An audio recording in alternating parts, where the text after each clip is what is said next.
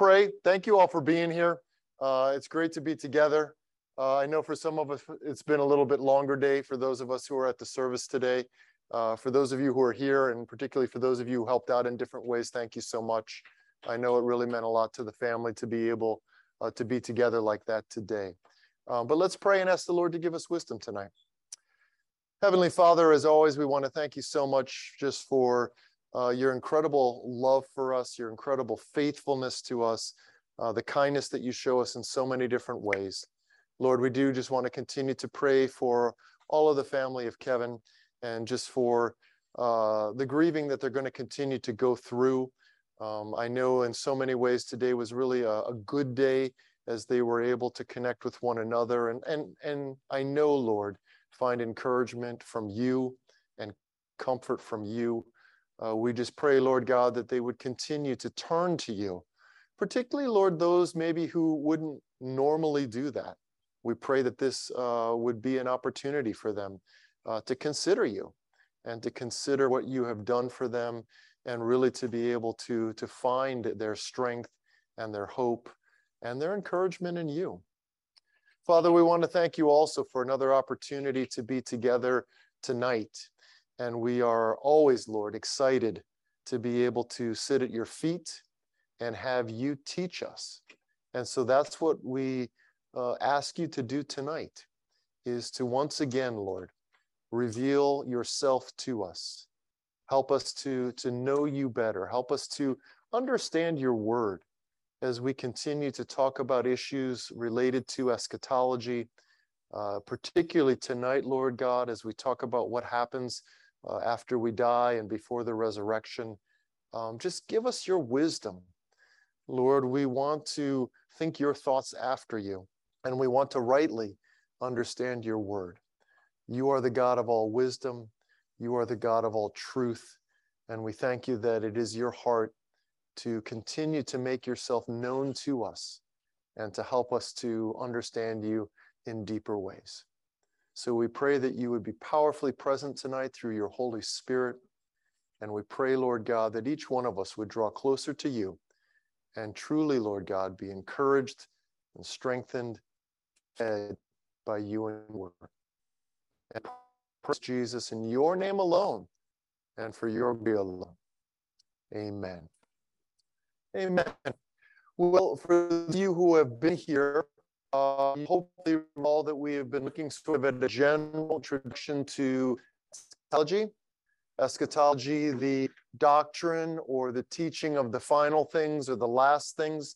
We took a look at some of the Old Testament passages that are particularly forward-looking as they were seeking the Spirit of the Lord, seeking of things that would come. And so we want to kind of up the perspective of the Old Testament, what was future for them, what was coming for them. And of course, it all centered around the Messiah, the promised one coming into the world. And then, of course, what we saw is that there were certain things that were spoken of that we now see in place because Jesus has come the first time. But we see that there are things that were spoken of and prophesied that are not yet in place, things that are still awaiting for the return of Jesus Christ. And so we talked about how the New Testament really is a very, very unique age. The New Testament authors are aware that the end of the ages has dawned. The last days have arrived.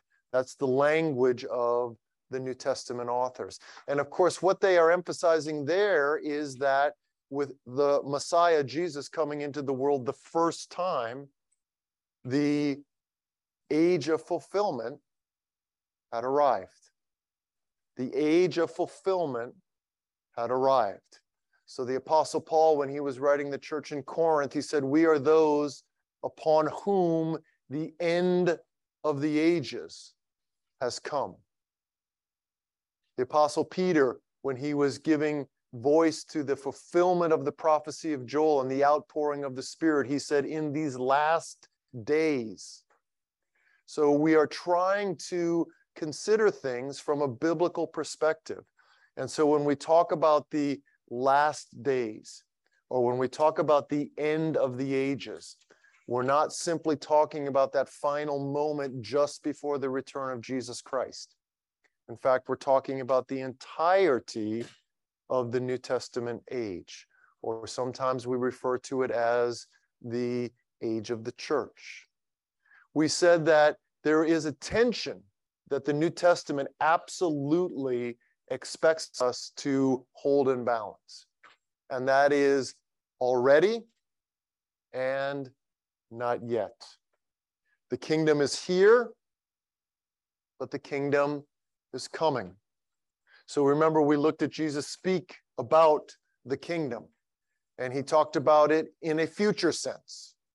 He talked about in the kingdom, many will be gathered from east and west and sit at table and have fellowship with Abraham and Isaac and Jacob, talking about a future component of the kingdom. But then in another passage, Jesus says, if in fact I am driving out demons by the finger of God, then the kingdom of God has arrived, or the kingdom of God has come to you. And so speaking of the kingdom as a present reality. So it's so important that we understand the New Testament wants us to hold on to both an already and a not yet perspective. We are absolutely living in the age of fulfillment, but there are still glorious things that are coming as well. But it's helpful when we think about the world in which we live, or when we think about our own personal relationship with Jesus. So when we look at the world around us, we can clearly see the kingdom of God is here, the kingdom of God is advancing, the kingdom of God is growing. These are all things that Jesus promised. So when we get news from India, from Pastor Sam, or when we get news from Iquitos, from our Peruvian sisters and brothers, we hear incredible reports of the kingdom of God advancing, the kingdom of God growing. The kingdom of God is in fact here.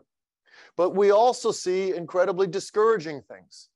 We see evil continuing to permeate society and culture. We see the kingdom of darkness continuing to enslave people. Well, why is that still the case? Because there still is a future component to the kingdom. The kingdom is not here as fully as it will be when Jesus Christ returns. So we see the growth of two kingdoms, the growth of the kingdom of God and the growth of the kingdom of darkness. And Jesus said that both of these will continue to grow until the time of harvest, until the end of this age. And remember, we made a distinction between the end of the ages and the end of this age. The last days and the last day. So also when we think about the already and the not yet, you think about your own battle with sin. On the one hand, in your life, sin is defeated. It was defeated the moment that Christ died, the moment that you received his forgiveness. And yet we continue to fight sin every day. You are new in Christ. And yet you have to die to yourself daily. So there's this tension, not only in the entire cosmos between the already and the not yet, but there's this tension in each one of us. We see the kingdom of God at work in our lives, but we know there is still a greater manifestation of that kingdom in our lives that is coming. And so when you start to think about this, you realize that almost everything that we have in Christ, in a sense, is already and not yet. Do you have eternal life right now? Yes. But is eternal life a promised future blessing? Yes, absolutely. Do you have salvation right now? Yes. But Peter in particular talks about receiving salvation on that day when Christ returns. So you can see how important this is for understanding our daily Christian life, fully embracing everything that we have in Christ right now, but realizing that there is still something better that is coming. And then the last thing that we talked about was the ministry of the Holy Spirit. The ministry of the Holy Spirit. Because on the day of Pentecost, when the Holy Spirit arrived, the age of the Spirit arrived. And the Spirit of God was given in a way that he had never been given before, in fulfillment of the prophecy of Joel. And what we see is that a significant part of the ministry of the Holy Spirit is God guaranteeing you that everything that he has promised you, it will be given. So we talked about the Spirit as a deposit or a guarantee or a pledge. This is some of the ways that word arabon is translated. And again, the idea of arabon is something that is given as a pledge for the full amount or a deposit until the remainder can be given. We saw that another name for the Spirit in the New Testament is the Spirit is the first fruits. Remember thinking in terms of agriculture. The first of your crop was given to the Lord. And in doing that, you were saying, Lord, the entire crop is yours. And then you were in faith believing that the rest of the crop was going to come in. And so the Spirit of God is the Spirit of first fruits. So one of the most powerful and necessary ministries of the Holy Spirit is his presence in our life, absolutely guaranteeing us, making sure that we never doubt that everything that God has promised, we are going to experience because the Spirit is in us. We have been sealed, to use the language of Paul, with the promised Holy Spirit.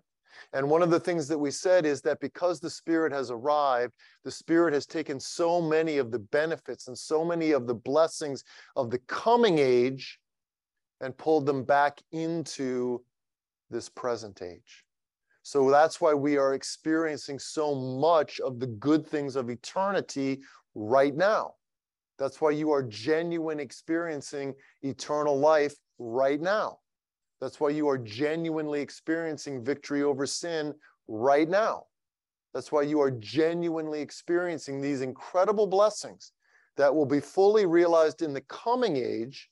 But because the Holy Spirit has been given, those things have been pulled back from the coming age and given to us now in this present age.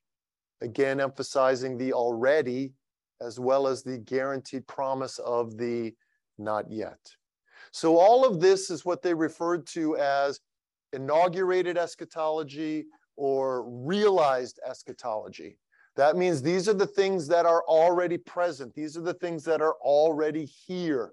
Future for the Old Testament and the Old Testament prophets, but present for us.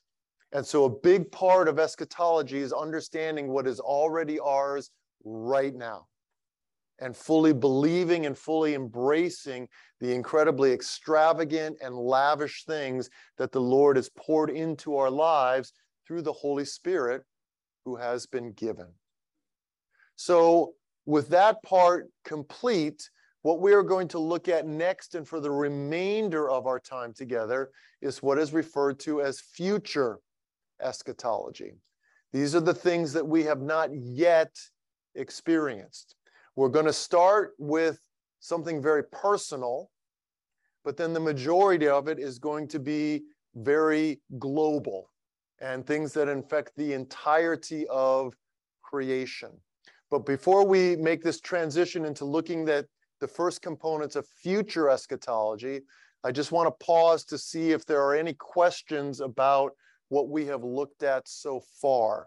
I realize that was a fairly quick review, but any comments or questions about that before we move on to the new information on the sheets in front of you?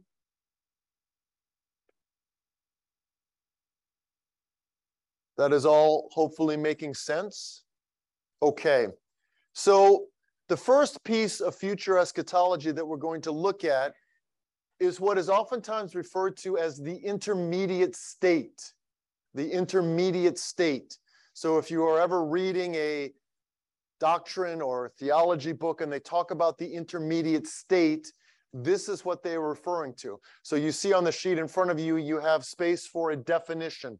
The intermediate state is simply that time frame between death and the resurrection. The intermediate state is that time frame between death and the resurrection. So for each of us sitting here, death is something that is future for us. None of us have died yet in the sense of physical death, which we will talk about because the Bible actually talks about a couple different kinds of death. So we are now transitioning into the future component of eschatology and beginning with something that is on the horizon for each of us unless we live to see the return of Jesus Christ. So basically, the intermediate state asks the question, what happens if you die before the resurrection? Now, one thing that we have to make absolutely clear, the strong emphasis of the New Testament is not on the intermediate state.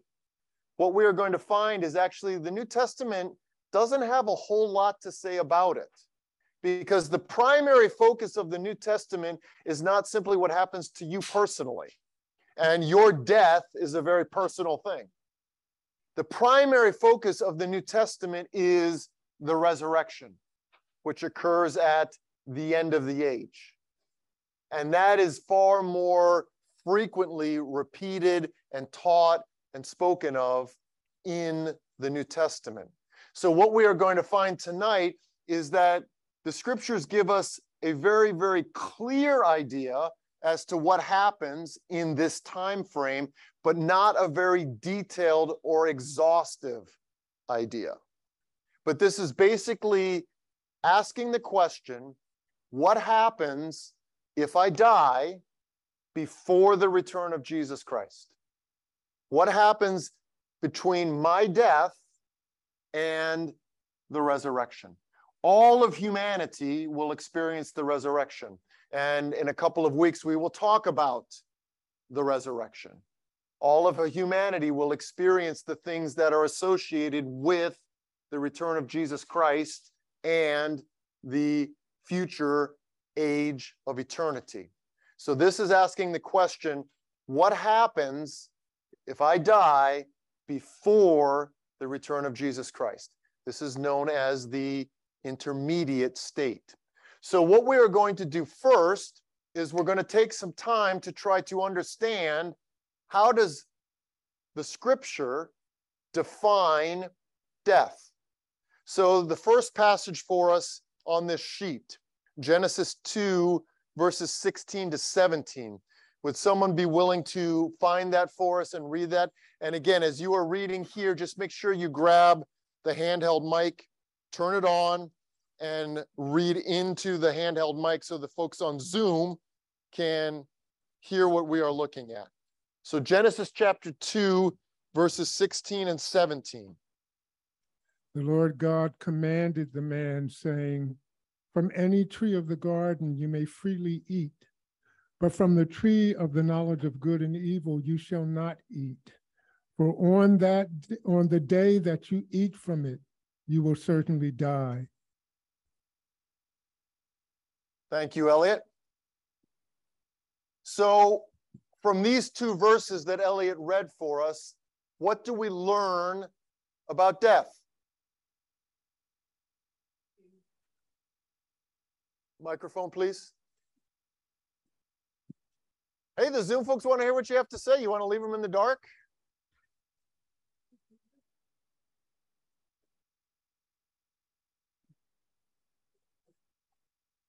It came through Adam.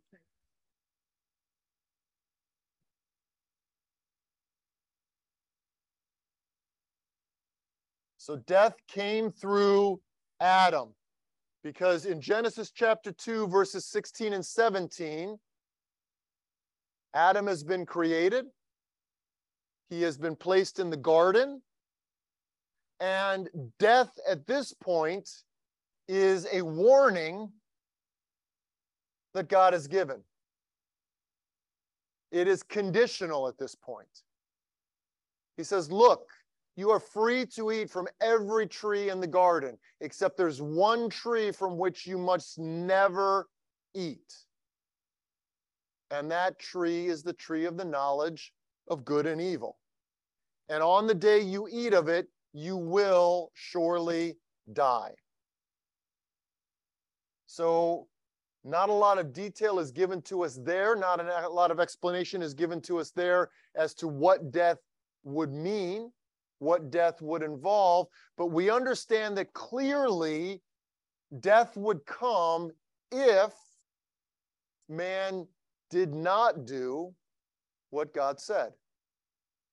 God said, eat from this, don't eat from that.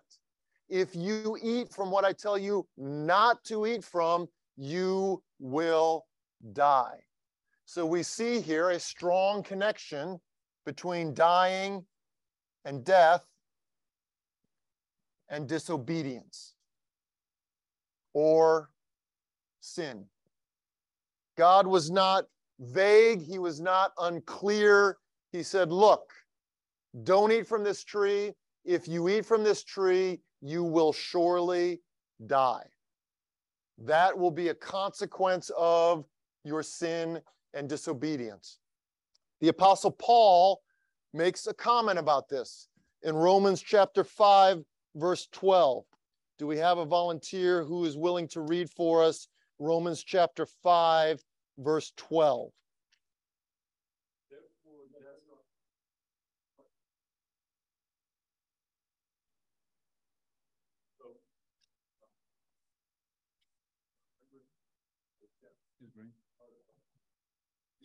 Therefore, just as sin entered the world through one man, and death through sin, and in this way death came to all men because all sinned.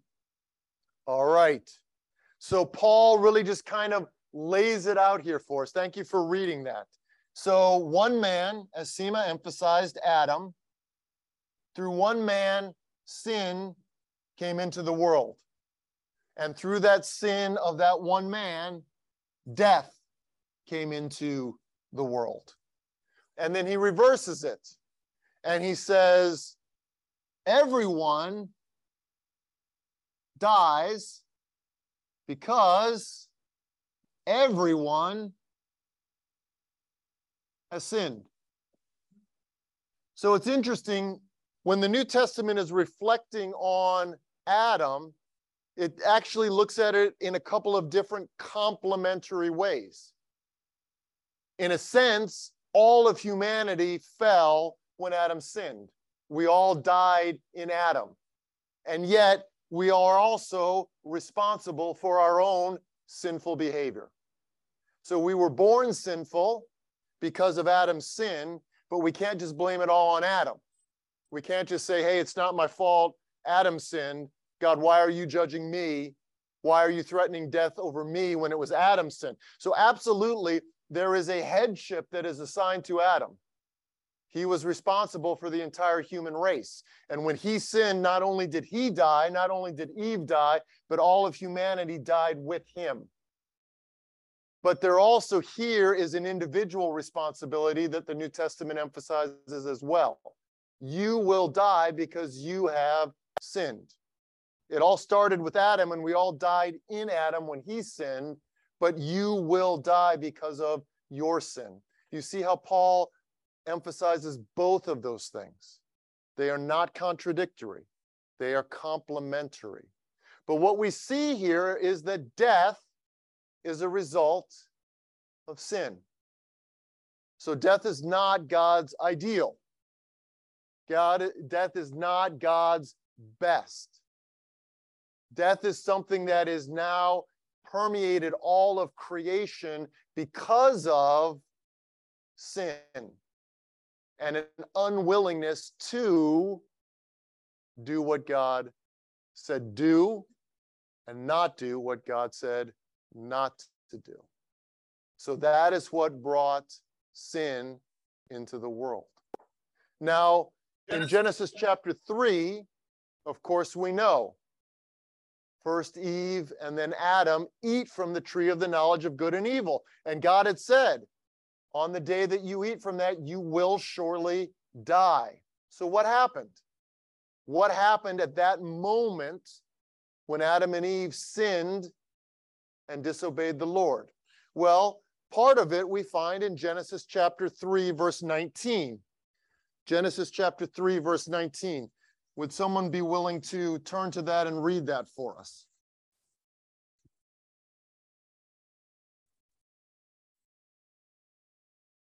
Genesis chapter 3, verse 19. I'm sorry, go ahead.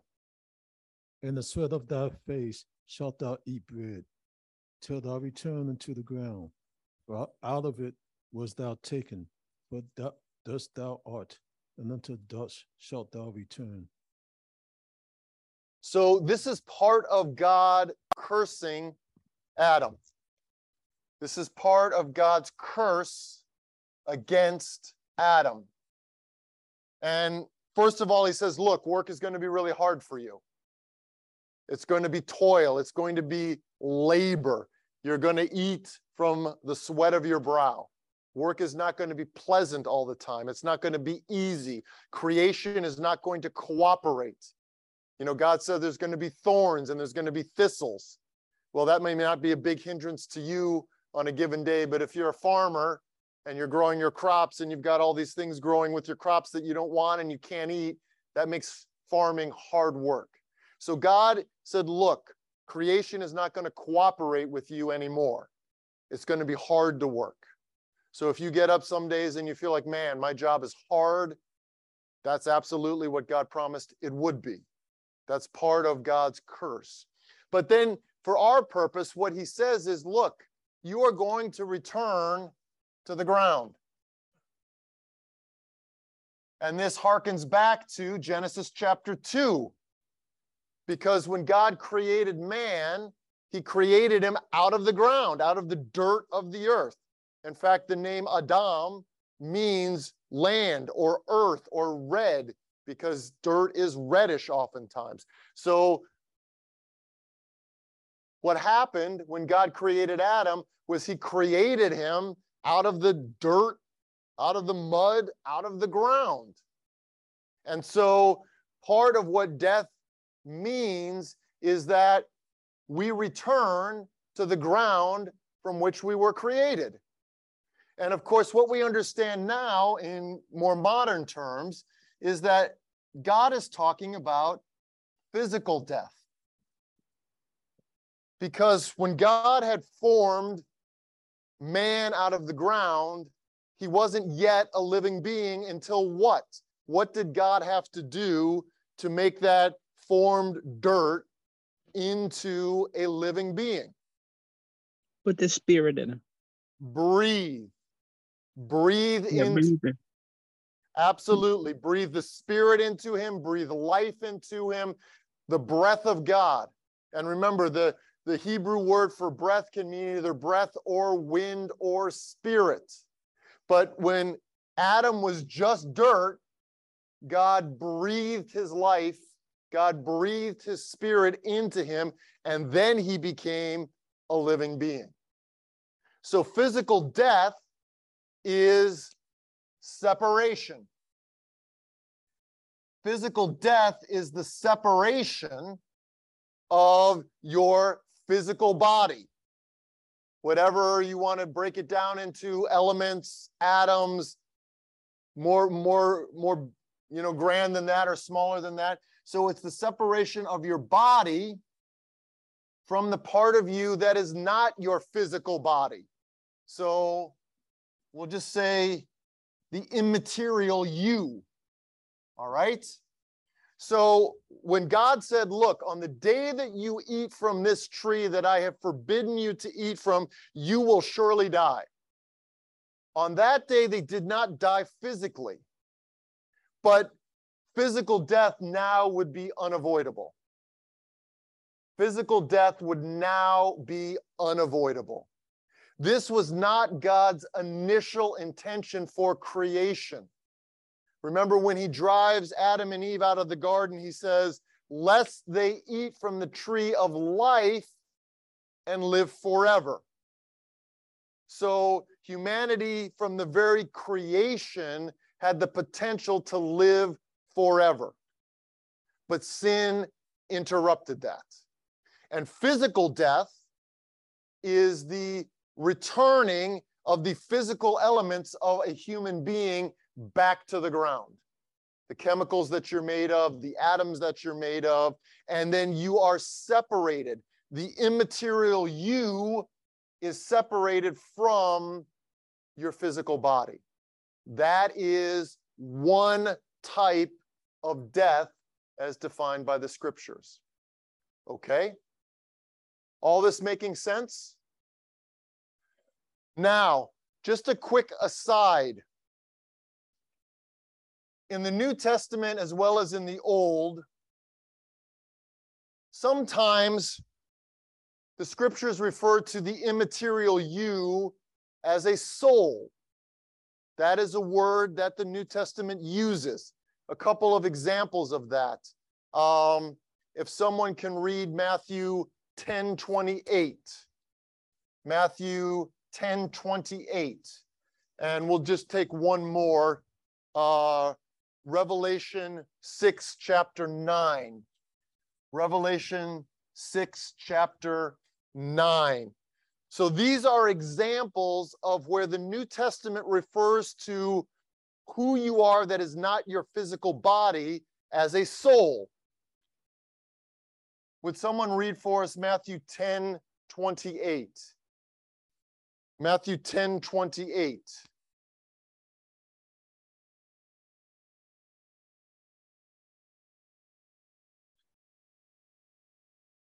And fear not then, which kill the body, or are not able to kill the soul, but rather fear him which is able to destroy both soul and body in hell. Okay, so these are the words of Jesus.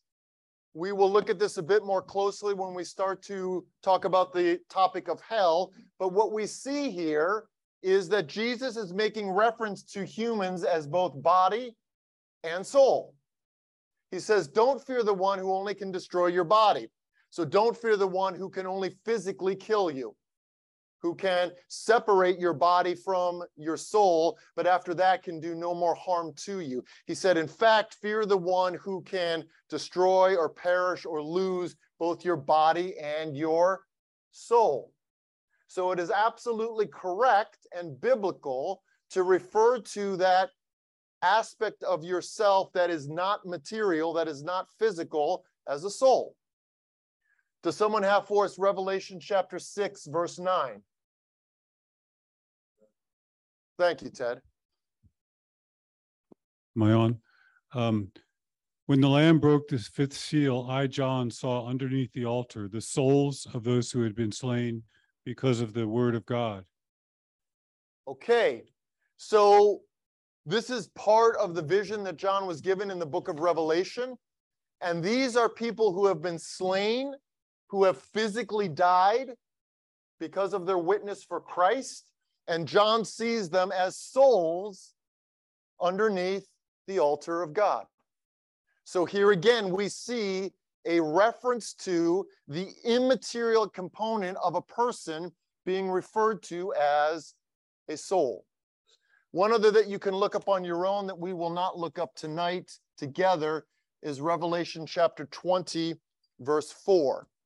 Now, it's important for us also to realize that this Greek word that is translated in these passages, soul, can also mean some other things. It can simply mean life.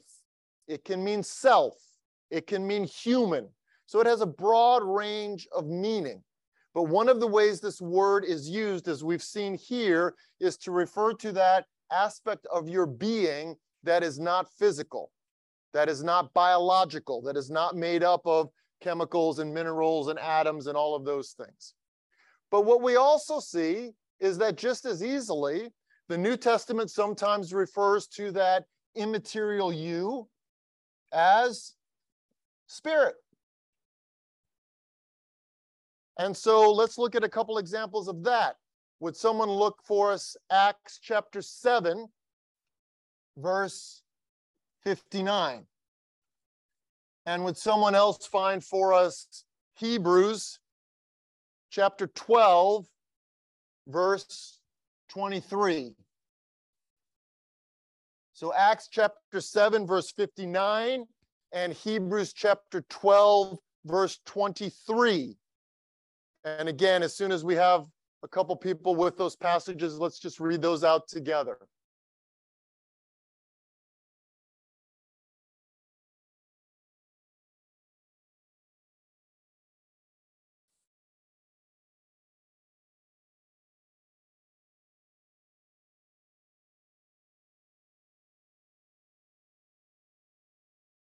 While they were stoning him, Stephen prayed, Lord Jesus.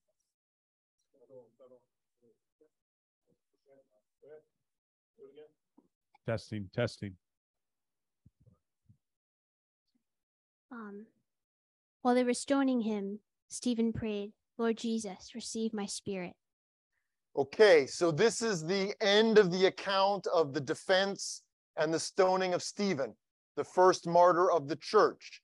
So as he is dying physically, as his body is returning to the ground from which it came, he says, Jesus, receive my spirit. So he clearly understood that as his immaterial self was being separated from his physical self, he was going to be with Jesus. And we'll talk about that more in detail tonight. But in this case, he refers to himself as spirit. And that's just as correct as referring to himself as soul. Does someone have Hebrews 12:23? 12:23.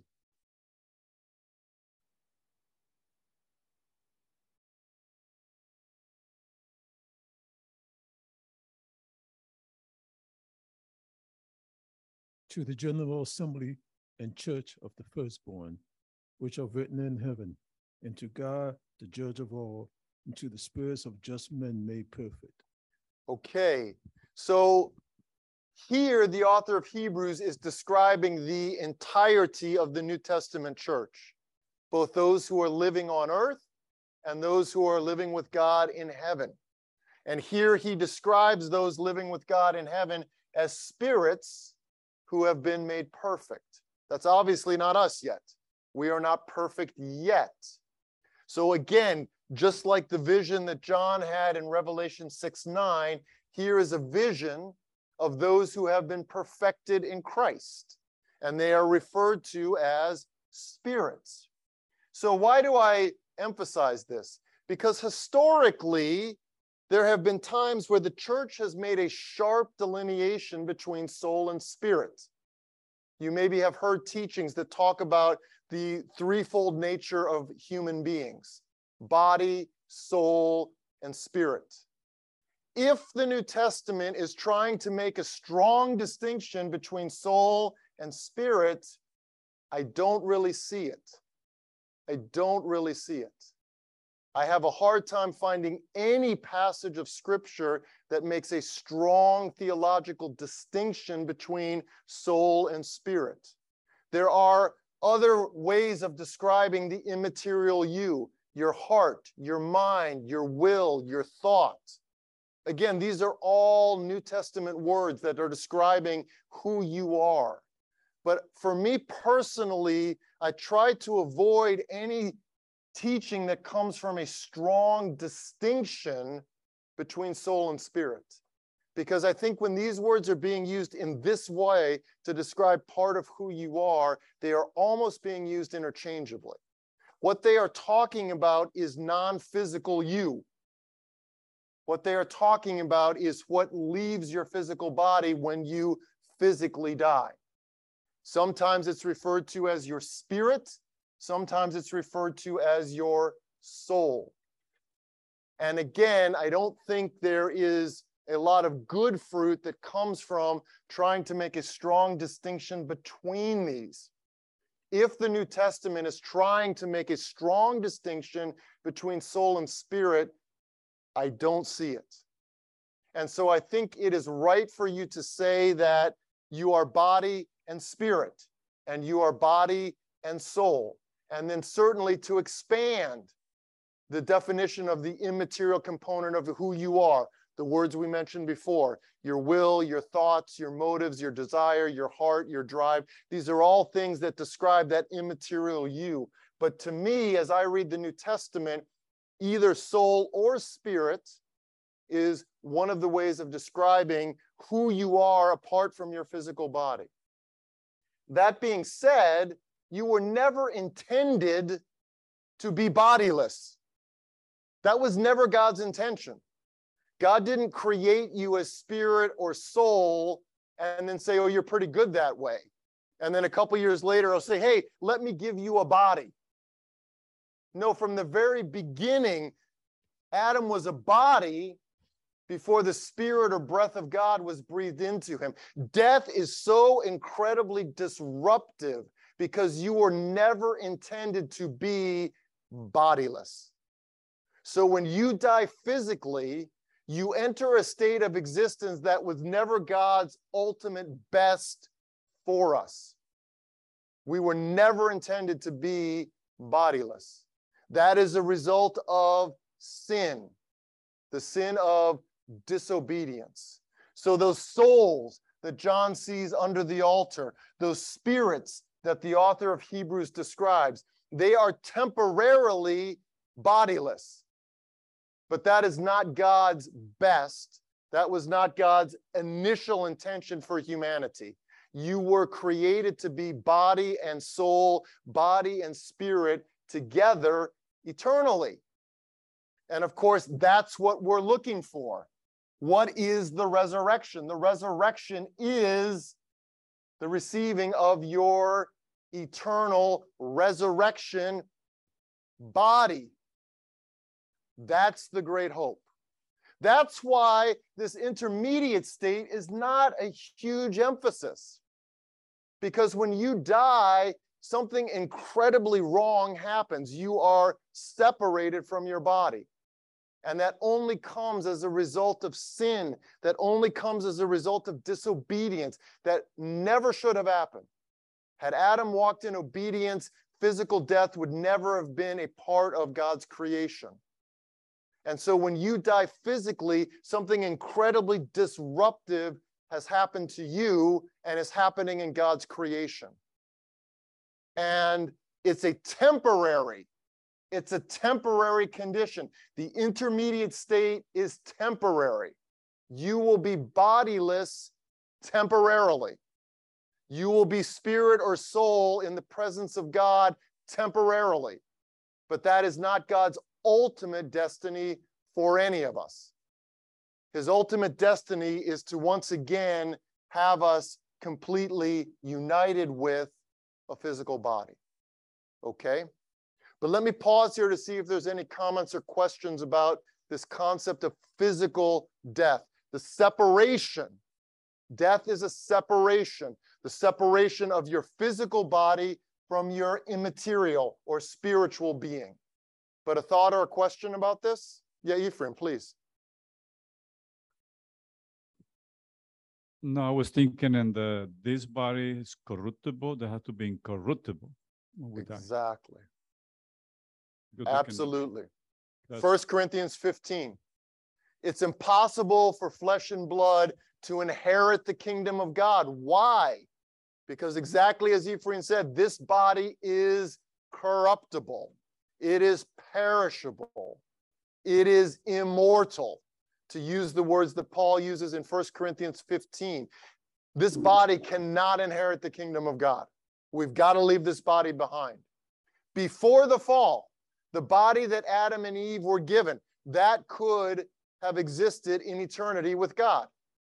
But sin disrupted that. Sin brought the curse of death into creation.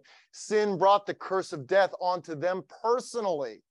And that's why God said, look, a day is coming where your physical body is going to return to the ground. So the new bodies that we will receive on the day of resurrection, incorruptible, imperishable, immortal. Everything that these bodies are not, our new bodies will be. But your great hope is not simply when you die and go to be with the Lord. Your great hope is the resurrection. Your great hope is the resurrection. That's why this is the great hope of the New Testament. It absolutely acknowledges that many believers are going to die before the resurrection. But that's not the emphasis. Because when you leave your body, when your physical body and your spiritual being are separated, that is a temporary condition. That is not how God is going to have you in eternity with him. He is one day going to give you a new body, incorruptible, imperishable, immortal. That is our great hope. That is what we look forward to. The souls under the altar that John sees in Revelation 6:9. What are they saying? They're saying, Lord, how long? How long? These are those who have died and gone to be with Christ. They are longing and waiting and hoping and expecting what? To be with Christ? No, they're already with Christ for the completion of their salvation. But not just their salvation, for the completion of the salvation of the entire cosmos. New heavens and new earth. That's what is coming. So this is just sort of a temporary blip. The intermediate state is just a temporary blip. If we do not live to see the return of Jesus Christ, each one of us will experience physical death. Each one of us will experience that incredibly disruptive separation of our immaterial self from our physical body. And we will enter into a temporary state of being bodiless until the resurrection. This is the completion of salvation. This is the inauguration of new heavens and new earth. That's what we are longing for. That's what we desire to see more than anything else. And basically what the New Testament says is, look, if you have died physically when Christ returns, great. If you haven't died physically when Christ returns, great. What everyone is longing for, whether you've died physically or not died physically, is for Jesus Christ to return. So are you doing it on earth in a body? Great. Are you doing it in the presence of the Lord without a body? That's fine too. But what we are all longing for, more than, hey, when I die, I go to be with Jesus, that's a wonderful thing. But more than that, we are longing for the return of Jesus Christ. That's our great hope. And if you die physically and your spiritual being leaves your physical body and you go to be with Jesus, you will be longing for his return in his presence. And you will be joining with those souls under the altar and saying, Lord, how long? How long until you complete this work of redemption? Okay? Yes. 2. All right, go ahead. Whoever wants to go first. Hello, this is Flora. Hey, Flora. I have this. How you doing? I didn't fall asleep. So Dave, I imagine that the sins of Adam and Eve would have fallen on their kids, but I'm just wondering, could why Christ didn't allow those that followed, the people that were born after Adam and Eve to be judged on their own merits versus just kicking everybody out of, the Garden of Eden? Yeah, an excellent question. And what I would say, Flora, is it's both. We are absolutely judged for having fallen in Adam when he sinned. Absolutely. But you are judged for your own sin. Remember what Paul said in Romans chapter 5, verse 12. He puts both of those in parallel with each other. He doesn't pit one against the other. In Adam, sin came and death through sin, but we have all sinned, so we all die. So it's both. There was an absolute uniqueness to Adam because he was the first man ever created. And so in a sense, he was the head of all humanity. That's why sometimes Jesus is referred to as the last Adam, the last man. So just as we all have fallen in Adam, in Christ, we can all be forgiven and be saved. So it's impossible for us to escape our identity as being descended from Adam. Eve, her name comes from the word to live or to be alive. She is the mother of all living. We may not want to say, hey, Eve is our mom and Adam is our dad, but that's inescapable. That's who we are. We are inescapably descendants of Adam and Eve. So in part, our sin is a result of their disobedience, but absolutely each one of us is judged for our own sinfulness and our own disobedience. So it's both. It's absolutely both. And that's what the scriptures clearly teach. So yes, all of humanity fell in Adam because that was the responsibility that was given to him. He had headship over the entire human race. That's what God gave him. So in Adam, all have sinned. In Adam, all have fallen. But absolutely, each one of us is also judged for our own sinful decisions and our own sinful behavior. Okay? So it's both. And there was a grand, devastating result for all of creation when Adam sinned. But, you know, there's a parallel because sometimes we like to kid ourselves and say, my sin doesn't affect other people. My sin doesn't affect other people. Your sin always affects other people.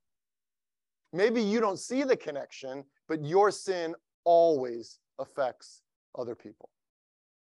And Adam is the classic example of that. His sin affected all of us. So don't ever let the enemy deceive you into thinking, hey, this sin is private, this sin is personal, this sin won't have an impact on anyone but me. Wrong. Your sin absolutely affects other people. It always has, it always will. And that's part of what we see in the lesson of Adam as well. But Flora, it's both. It's both. You are being judged not only for Adam's sin, but you are being judged for your own sin. You are individually culpable, as we all are, even though we all have fallen in Adam. But yeah, thank you for bringing that up. Thank you. We have another comment or question? Alex. Yeah, please, Alex. Thanks, Dave. Hello. Yeah, we can hear you. Sure, thanks, Dave. I think this Yeah. is really very helpful. I've not heard the point you made about the spirit and the soul being the same, which makes absolute sense in many ways, because whenever you try to explain the difference between those, you get stuck. I think it's part of those things we will maybe not fully understand on this part of eternity. But the question I have there is, in the people that have tried to explain those things about the difference between us and animals, because they all have emotions, they feel pain, they feel fear, and all of those, and that sits within the realm of the soul and all that, and that the spirit is what really makes that difference. How would you respond to that? And also, when we think about the spirit, that the breath of life that God gave to man, that made him a living soul, that breath is from God. And when we are separated from the body through physical death, how is there part of that that returns to its maker, or is really entirely composition of the individual, and whatever the state of that soul or spirit is in the afterlife is a function of what that person did while alive? I don't know if that's clear, the question I'm asking. Well, I think it is. If my answer is not hitting what you're getting at, then please re-ask. The first issue that Alex is raising is what makes humanity distinct from the rest of living creation, specifically the animal kingdom. We were talking about the plant kingdom a little bit, but the question is what makes humanity unique amongst all of God's creation? First of all, what I would say, Alex, is the scriptures don't really do much of a deep dive into the composition of animals. I mean, I think there's something about, you know, the spirit or the soul of a beast in the book of Ecclesiastes, but it's a very peripheral comment. That's not the main point that the author of Ecclesiastes is making. But generally speaking, there isn't a deep dive biblically into the composition of animals.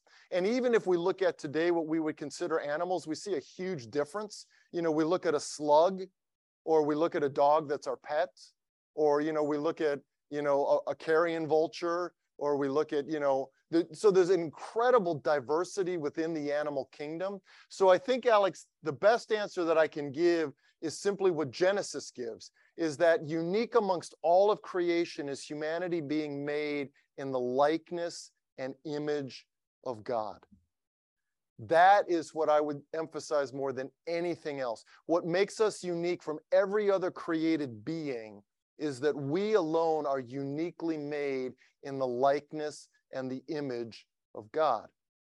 Now, of course, the follow-up question to that is, well, then what does it mean that we are made in the likeness and image of God? And again, Genesis doesn't define that as much as maybe us modern folks would like it to be defined. But I would say kind of secondary is the idea of a spirit or a soul in humanity as what makes them unique from the animal kingdom, as let's use the language of Genesis and say what makes us unique from the rest of creation is that we are made in the likeness and the image of God. And of course, there's a lot of discussion about what does that mean? The character of God, the attributes of God, the physical appearance of God. I think all of those tie into it, but that's a much, much larger discussion, probably larger than what we have time for tonight. But that's what I would say initially, is that I think there is a relative absence of deep evaluation into the makeup of animals. I don't think, like, if someone were to ask me, did my pet dog, does it have a soul? I'm just going to say, I don't know. I really don't, because I don't think Scripture makes that clear to me. I know you love your dog a lot, and I know your dog was very loyal to you. I had a dog when I was a kid. I loved my dog. He was loyal. Did he have a soul that continued beyond his death? I have no idea. I have no idea. And at least as I read the Scriptures, I don't see anything in Scripture that clearly indicates that animals that live in this life will make it into the next. There are pictures of an animal kingdom living at peace. We looked at that in Isaiah. So yes, absolutely, that will be part of the new creation. But are they carried over from this age? I don't know. And so for me, ultimately, I have to say I'm not sure about that. But what I know Scriptures teach is that what makes us distinct from the rest of creation is we are made in the likeness and image of God. In terms of what actually happens to that immaterial you, your spirit or your soul, that's what we will explore a little bit more in the time that we have tonight. And what we are going to see is that this is something that God revealed slowly over time. So in other words, Adam and Eve's understanding of what happened to them when they died physically was not nearly as advanced as subsequent generations. And of course, with the arrival of Christ and the dawn of the New Testament age, our understanding of what happens to us when we die physically is far greater than what early humanity understood. But absolutely, there is a strong correlation between your individual identity here in your physical body and your individual identity when you die physically and are separated from your physical body. And so, again, not a lot is said. It's not the main focus, but enough is given to us to have incredible confidence that we go to be with Christ. But absolutely, there is a complete correlation, connection between your existence in your physical body here and the ongoing existence of your soul or your spirit after you die physically. So hopefully that was the second issue you were raising. Is that close, Alex? Yes, Dave, thanks a lot. Absolutely. Yeah. Thanks for raising those issues. We have a question here. Yeah. Okay. Alex, too. I had to go. So when you were speaking, you were talking about the original context or purpose before the fall of man, how Adam and Eve had the ability to be immortal. What role does, I don't know if this is a side question, it's not that important, I guess, but what role did the tree of life have in that? Would the tree of life sustained a corrupted body, but then was anything corrupted before that? Was the tree of life necessary? Like kind of those types of questions. And then when you were speaking, honestly, I was looking at something else, so I missed it. I don't know if you referenced a scripture to the immortality before the fall of man or not, but what clues are there scripturally to that?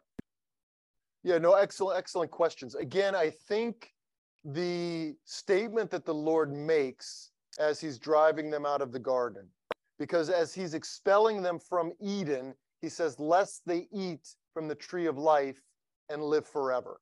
So the tree of life is the representation of the eternal life that God offers us. Because when do we see the tree of life again? In the book of Revelation. And it will be our incredible privilege to eat freely from the tree of life for all of eternity. And so what we see represented by the tree of life is that offer from God to enjoy life eternally with him, to enjoy the fullness and the abundance of life that he has to offer. And again, that phrase is so pregnant with meaning when he says, lest they eat from the tree of life and live forever. I think clearly the implication is they would have lived forever in a fallen state, in a corrupted state, in a perishable state, as contradictory as that seems. That point that Ephraim brought up, that this body is corruptible. And so what would that have looked like? Don't know. But what is clear is that God had to get them away from him offering eternal life in that way. So one way maybe to think of it is this was the offer of God of eternal life pre-fall. Live in my garden, live in my creation, eat freely from all of the trees, including the tree of life, and enjoy that eternal, abundant life that I'm offering you. Then the fall came, and God obviously could no longer permit fallen humanity to receive eternal life in that way, because obviously now other issues had to be dealt with. But that's what's so incredible, is that now through the sacrifice of Christ, through the new life we have in him, one of the great promises we have is eternal access to the tree of life. And of course, we saw that in Ezekiel. Hopefully, when you were reading Ezekiel, if you were reading it carefully, Ezekiel 47, you saw that trickle that became a stream, that became a river. Trees were growing on it and bearing fruit constantly. That's Ezekiel's tree of life. That's Ezekiel's abundant, extravagant, eternal life. That is the tree of life that John sees in the book of Revelation. It's promised to those of us who overcome, to one of the churches in the 7 messages. But it's promised at the end of the book of Revelation. From the throne of God flows the river of life. And on either side of the river of life, the tree of life grows. And it bears its fruit 12 months out of the year.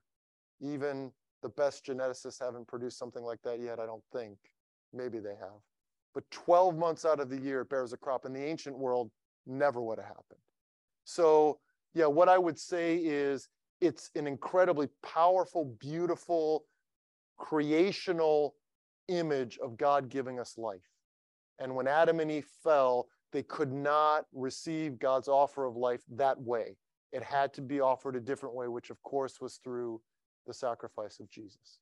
So, but an excellent question. So physical death. Let's move on. Remember, physical death, the separation of your physical body from immaterial you. Okay? But there is another kind of death that Scriptures talks about. And we're going to read 2 passages from the New Testament. John chapter 3, verse 3, and Ephesians chapter 2, verse 1. And we're going to call this spiritual death. Spiritual death. So John chapter 3, verse 3, and Ephesians 2, verse 1. Actually, let's read Ephesians 2, verse 1 first. Does someone have that for us? Ephesians chapter 2, verse 1. You want to get John 3, Andrew? Thank you. Yeah, Bilio, Ephesians chapter 2, verse 1.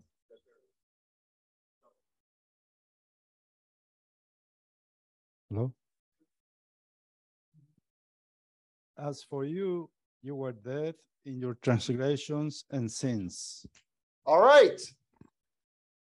So, Paul is saying to the Ephesian Christians, you were dead.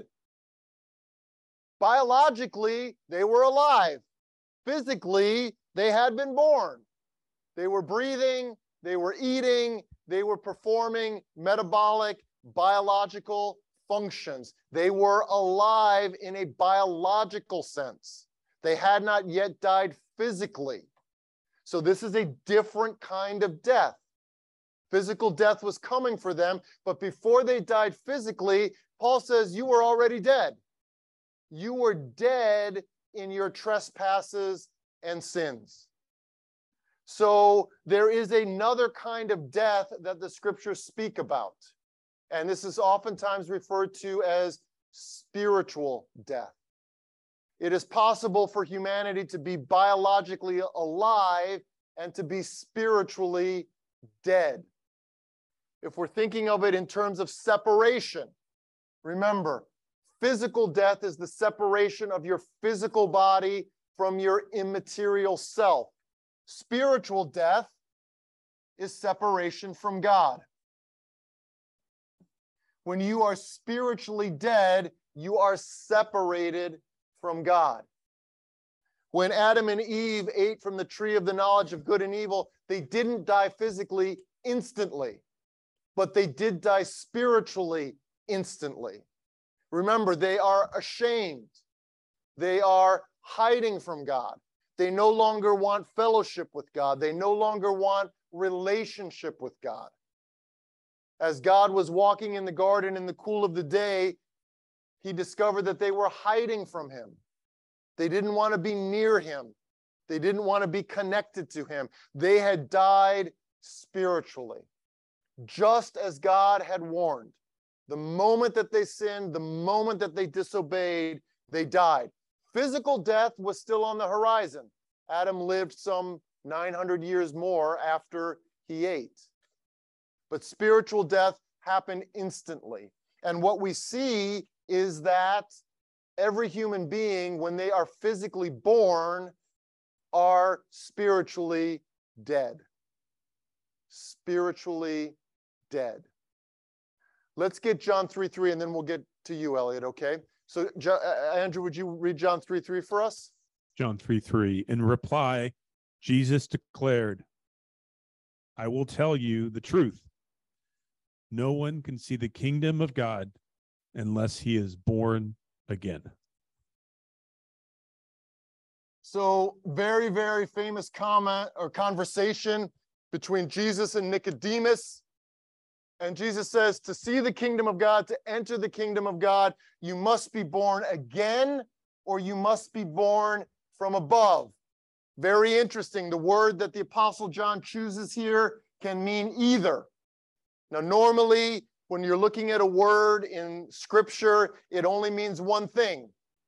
And it only means one thing in that context. But John is a little bit unique because he intentionally chooses words that have multiple meanings and uses them in a way where both of those meanings apply.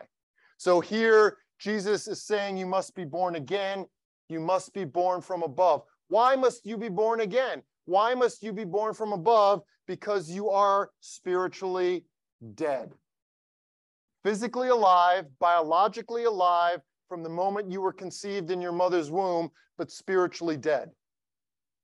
The only way that you can overcome that spiritual death is to be born again.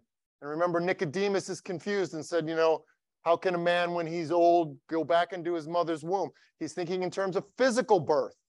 And Jesus is saying, man, you're a teacher of Israel, you don't understand these things? No, you have to be born of the Spirit, of water and the Spirit. You have to be born again. You have to be born from above.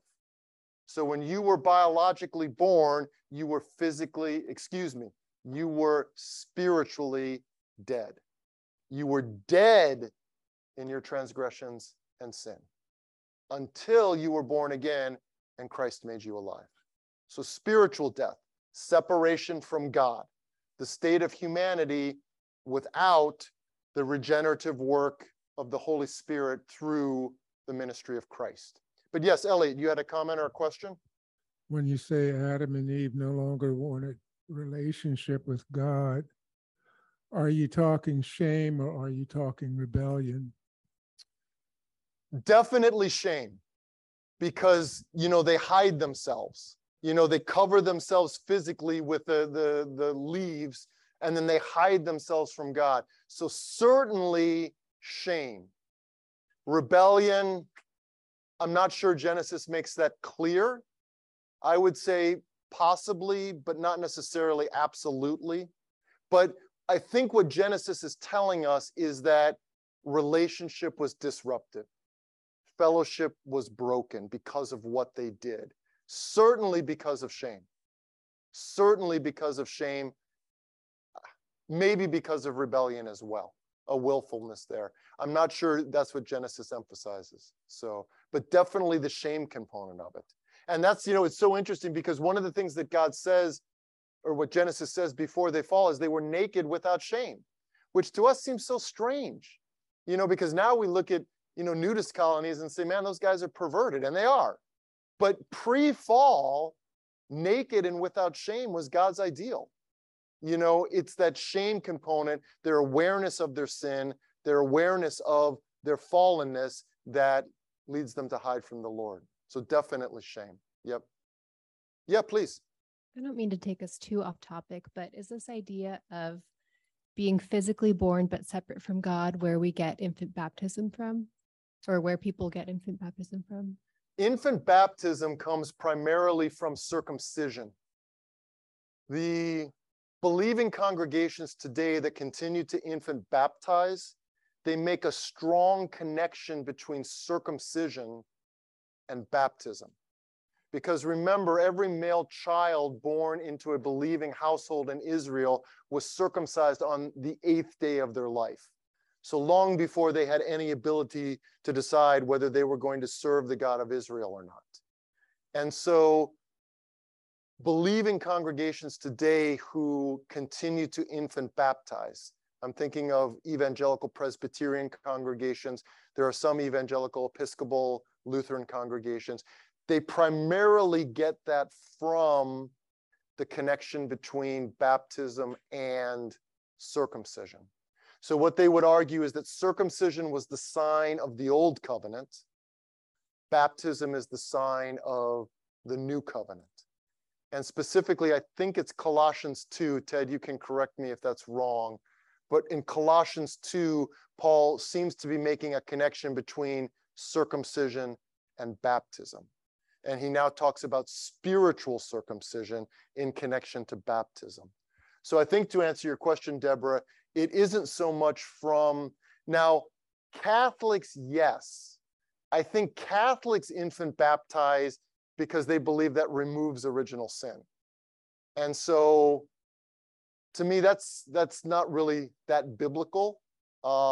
They're making baptism out to be something I think it's not. So I would say evangelical churches that are infant baptizing are connecting it with circumcision. Sign of the Old Testament, sign of the New Testament, Old Covenant, New. But no, that's an excellent question. So spiritual death, a second type of death, physical death, separation of body and soul, separation of body and spirit. Spiritual death, separation from God. Yeah, Libby, please.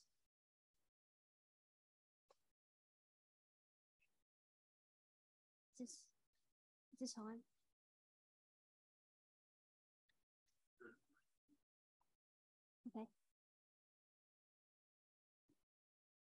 Okay. Oh, there we go. So I had a question about like as Christians we die daily. But that's kind of like what kind of death is that? It's not a physical death, but it's a death so that we can live spiritually. So it's just do you have any thoughts on that? Yeah, that's excellent. The sheet that I've given you lists 3 types of deaths: physical death, spiritual death, and either the second death or eternal death. But I would certainly never say that list is exhaustive. And you are giving an excellent example of another type of death, because basically what Jesus is saying is dying to yourself. So dying to your sin nature. And what I would say is this ties in with the already not yet. Because when you are born again, you have genuinely passed from death to life. You have. And you can find loads of New Testament scriptures that speak with that absolute certainty. The moment that you believe in Christ, the moment that you are born again, you have passed from death to life already. But there is a not yet component to it. That's why we have to die daily. Sin is defeated, but that doesn't mean we just kick back and watch TV and enjoy a nice drink. No, we have to fight every day. Not yet. Not yet. So the work has begun, but it hasn't been completed. So I would say that that type of death is connected, ironically, to the new birth. Because when you are born again, the old you is dead. The dead you is now really dead. And that's why, again, I don't want to be absolute. This list of 3 deaths is not exhaustive. You know, the death that Libby is bringing up is another incredibly powerful way that Scripture speaks of death. We have to die to ourselves daily. But what Jesus is really saying there is you have to say no to your sinful desires. You have to say no to your selfishness. You don't just live for yourself anymore. That was spiritually dead you. All you did was live for yourself. You just live to gratify your own desires. I mean, the example that Paul gives in the rest of that Ephesians 2 passage is pretty grim. I mean, it's pretty grim how spiritually dead people live. So now as spiritually alive people, we die to ourselves, but we die to our sin nature. We die to our old self. We die to what we were before we met Christ. But I would think actually probably that would be a helpful 4th kind of death. I mean, it's not one that I've put on the sheet, but I think to me, I don't see it comfortably squeezing into any of these 3 categories. So to me, that's absolutely another way that Scripture speaks about death, is the new you, the born again you, dying to the old you, fighting the flesh daily. So actually, that's an excellent supplement, maybe 2A or 3, and eternal death will be 4. So no, thank you so much for bringing that up. So, but again, to me, that ties in with the already not yet. You are new in Christ, you are dead to sin, but you've got to die daily. You've got to keep paddling. You can't, you know, one person told me years ago, the Christian life is like paddling upstream. As long as you're paddling, you're making progress, you're getting upstream. But as soon as you stop paddling, whoosh, that canoe starts going backwards. To me, that's a helpful illustration. So what gives us the confidence to fight each day? What gives us the perseverance to say no to sin each day is knowing that we are dead to sin. You see, the once for allness, the alreadiness of it gives us the strength to continue to go after the not yetness. The fact that absolutely death is defeated, sin is defeated, gives us the strong encouragement to fight sin every day, because we know that there is an end to this fight. That's why we fight every day. That confidence that we have that Christ has accomplished this in us. We were dead, but now we're alive. And because of that, we have the will, the motivation, the confidence to keep fighting sin each day. But yeah, I really think, Libby, as I'm talking about it in answer to what you brought up, you know, that kind of dying, I think, would be a different type of dying, not necessarily any of the 3 that we're looking at. But let's just get to the 3rd one. This is one that is referred to in the book of Revelation as the second death. Sometimes we talk about eternal death.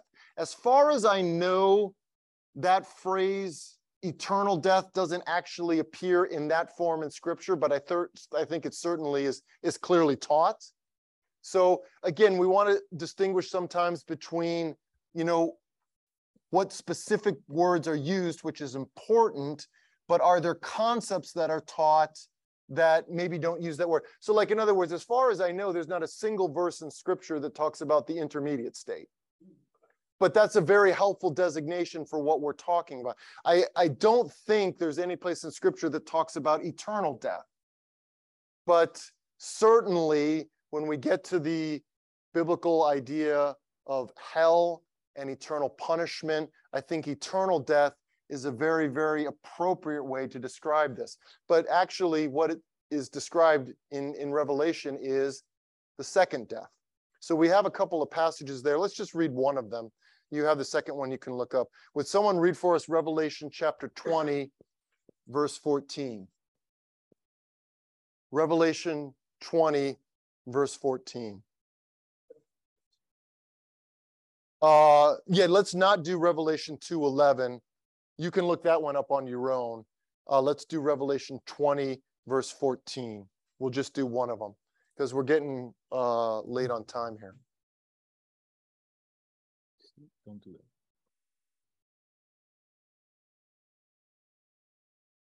that. I have it. Oh, Go for it. okay, Flora. Okay. Revelation 20:14. Then death and Hades were thrown into the lake of fire. This is the second death, the lake of fire. And can you read verse 13 as well?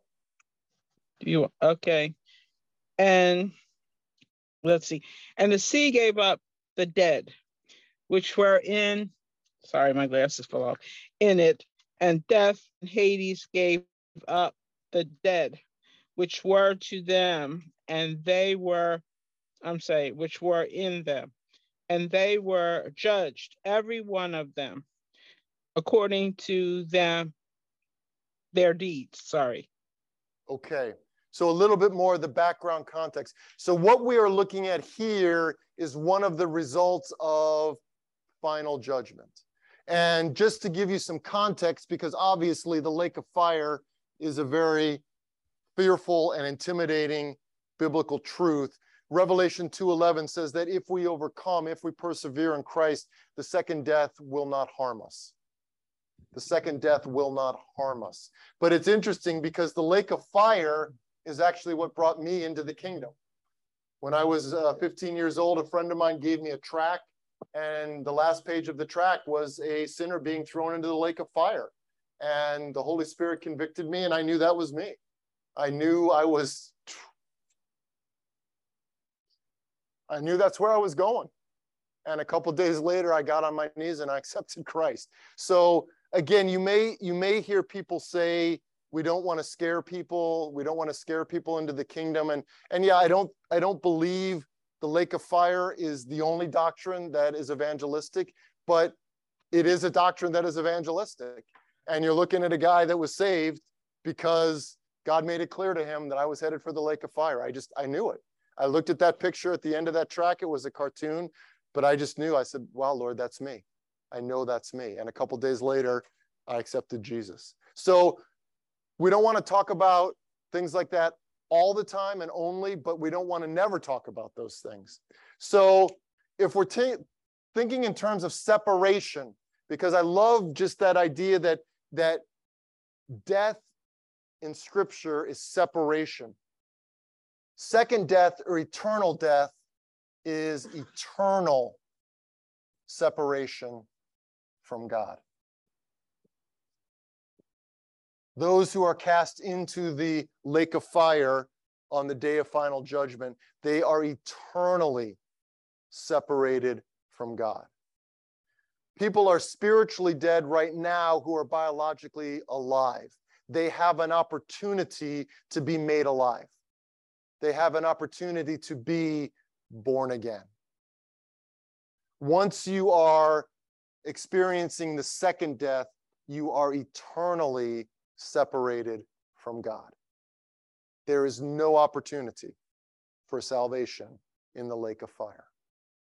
And so that is what Revelation refers to as second death, being eternally separated from God.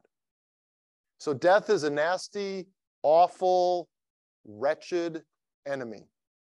We don't ever want to be, okay with it, comfortable with it. We can face it courageously in Jesus.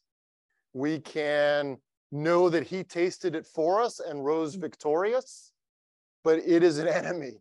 I mean, we can see this was never, ever God's best for his creation. This came because humanity said, I don't want your plan, God. And in every way, death is a disruption. So physical death, your immaterial being is separated from your physical body temporarily. Spiritual death, the state in which we are born biologically. We are spiritually dead until we receive Christ and are born again. And eternal death, or the second death, is what awaits those who never avail themselves of the offer of eternal life that God makes. They have a fearful eternity separated from God.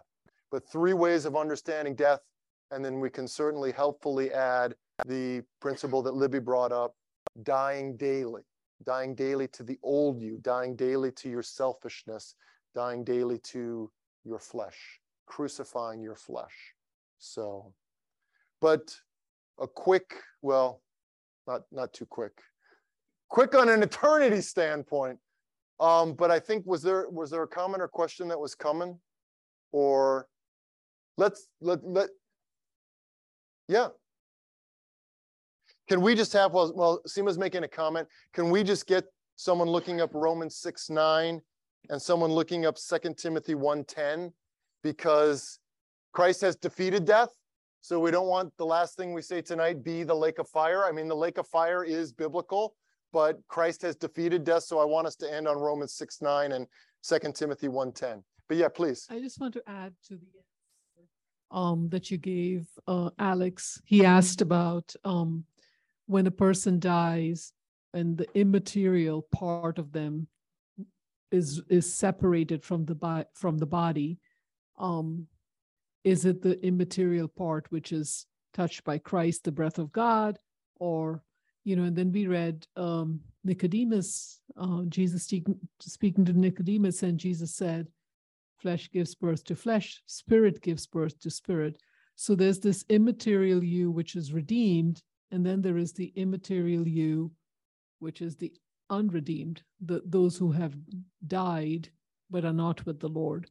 So I guess the spirit that does go up to the altar of the Lord, who is, absent from the body, present with the Lord, that spirit is the redeemed immaterial person, immaterial you, right? Yeah, and that's actually, I think, the point that's being made in the Hebrews 12:23 passage, the spirits of those made perfect. That idea that there is a significant completion of sanctification when you experience physical death. Yeah, so absolutely. And again, we're going to talk a little bit more, because I mean, at this point, all we're talking about is death.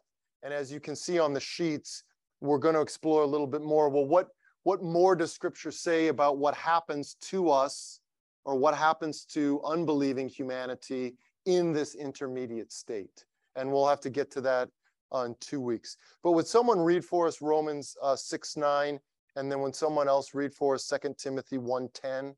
Because I just want us to end on the incredibly glorious truth that Christ has defeated death.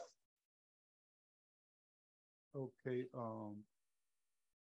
For we know that since Christ was raised from the dead, he cannot die again. Death no longer has mastery over him. That's so glorious. You know, how did Christ defeat death? By himself dying. He died. He died to defeat death. And on the third day, he rose. He will never die again. He died once for all. And the phrase that's used there, that last part, death has no lordship over him. Death has no rulership over him. It's done.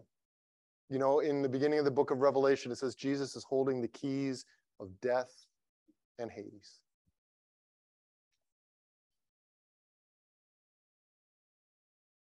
So good. Do we have 2 Timothy 1:10? But has now been revealed by the appearing of our Savior Christ Jesus, who abolished death and brought life and immortality to light through the gospel.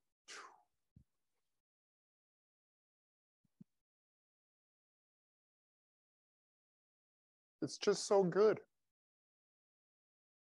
He demolished, or I think Ellie's translation said abolished. I mean, the word that's used there is to completely and totally render ineffective. So abolish is a great word, demolish is a great word. That's what Christ has done to death.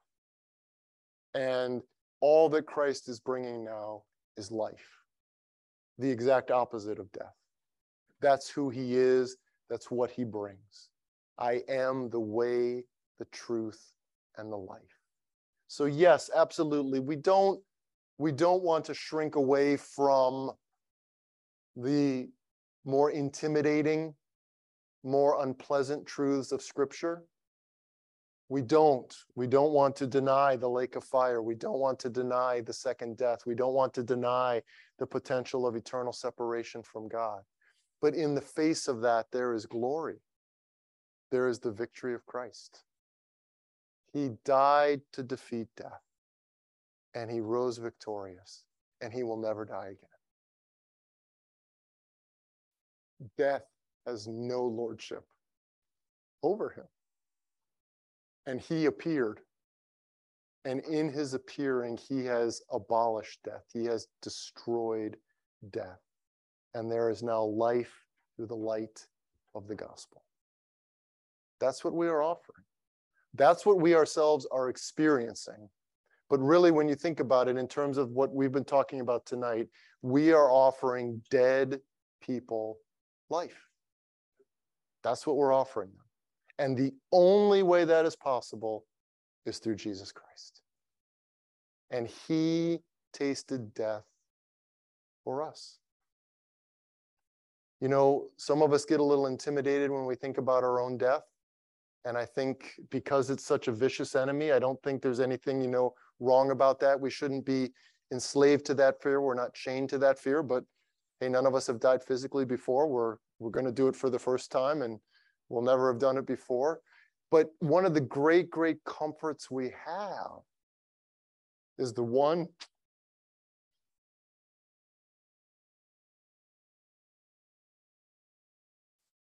who will be holding our hand, is the one who tasted death for us. He'll be saying with us at that moment, I've been there, and you're going through this with me. What an incredible, incredible promise. So, but anyways, really, really rich and powerful stuff. We will be meeting in 2 weeks. Again, we're on that pace now. So the next time we will be meet is Wednesday, October the 19th. We will get into the rest of the concepts that are on the bottom of this first sheet and the second sheet. So again, feel free to read ahead. Don't feel like that's cheating or being dishonest. Feel free to look up those passages. But Lord willing, in 2 weeks, we will be back here Wednesday, October the 19th at 7 p.m. But let me just close this with a word of prayer. Heavenly Father, we just thank you so much for giving us the opportunity to be together tonight. We thank you so much for the incredible truth that we have been considering tonight. And just that last and most glorious truth that we looked at, that Jesus Christ, you are victorious over death. And we have seen that death is a ferocious enemy, and death is just such a horrific disruption of your good creation and your good plan for humanity. And yet, Father, at the moment that death entered the world through sin, you didn't give up on us. You didn't say, that's it, one shot and you blew it. In fact, Lord, you did that radical thing that needed to be done to keep us from living eternally in a fallen state. And it was just one of many, many, many incredibly kind and gracious things you have repeatedly done to bring fallen humanity back to yourself. And so, Father, we are just in amazement. We are once again in amazement at what you were willing to do and what has happened so that we who were dead have been made alive. And we are so grateful to you for that. And God, as we have often prayed, I just want to close this time tonight by asking that these truths would change us. We don't just want to have more theological knowledge. I mean, theological knowledge is wonderful. But God, we want that theological knowledge to change us, to make us more like your Son, Jesus. And so I pray tonight the things that we have talked about would change us and bring forth more of the fruit and the character of your Spirit in each of our lives. And Jesus, it is in your name and your name alone we pray these things. Amen. Amen. Well, thank you so much for being here. Wonderful to be together. Lord willing, we'll see you in 2 weeks on Wednesday, October the 19th. But the Lord bless the rest of your night and give you safety traveling home.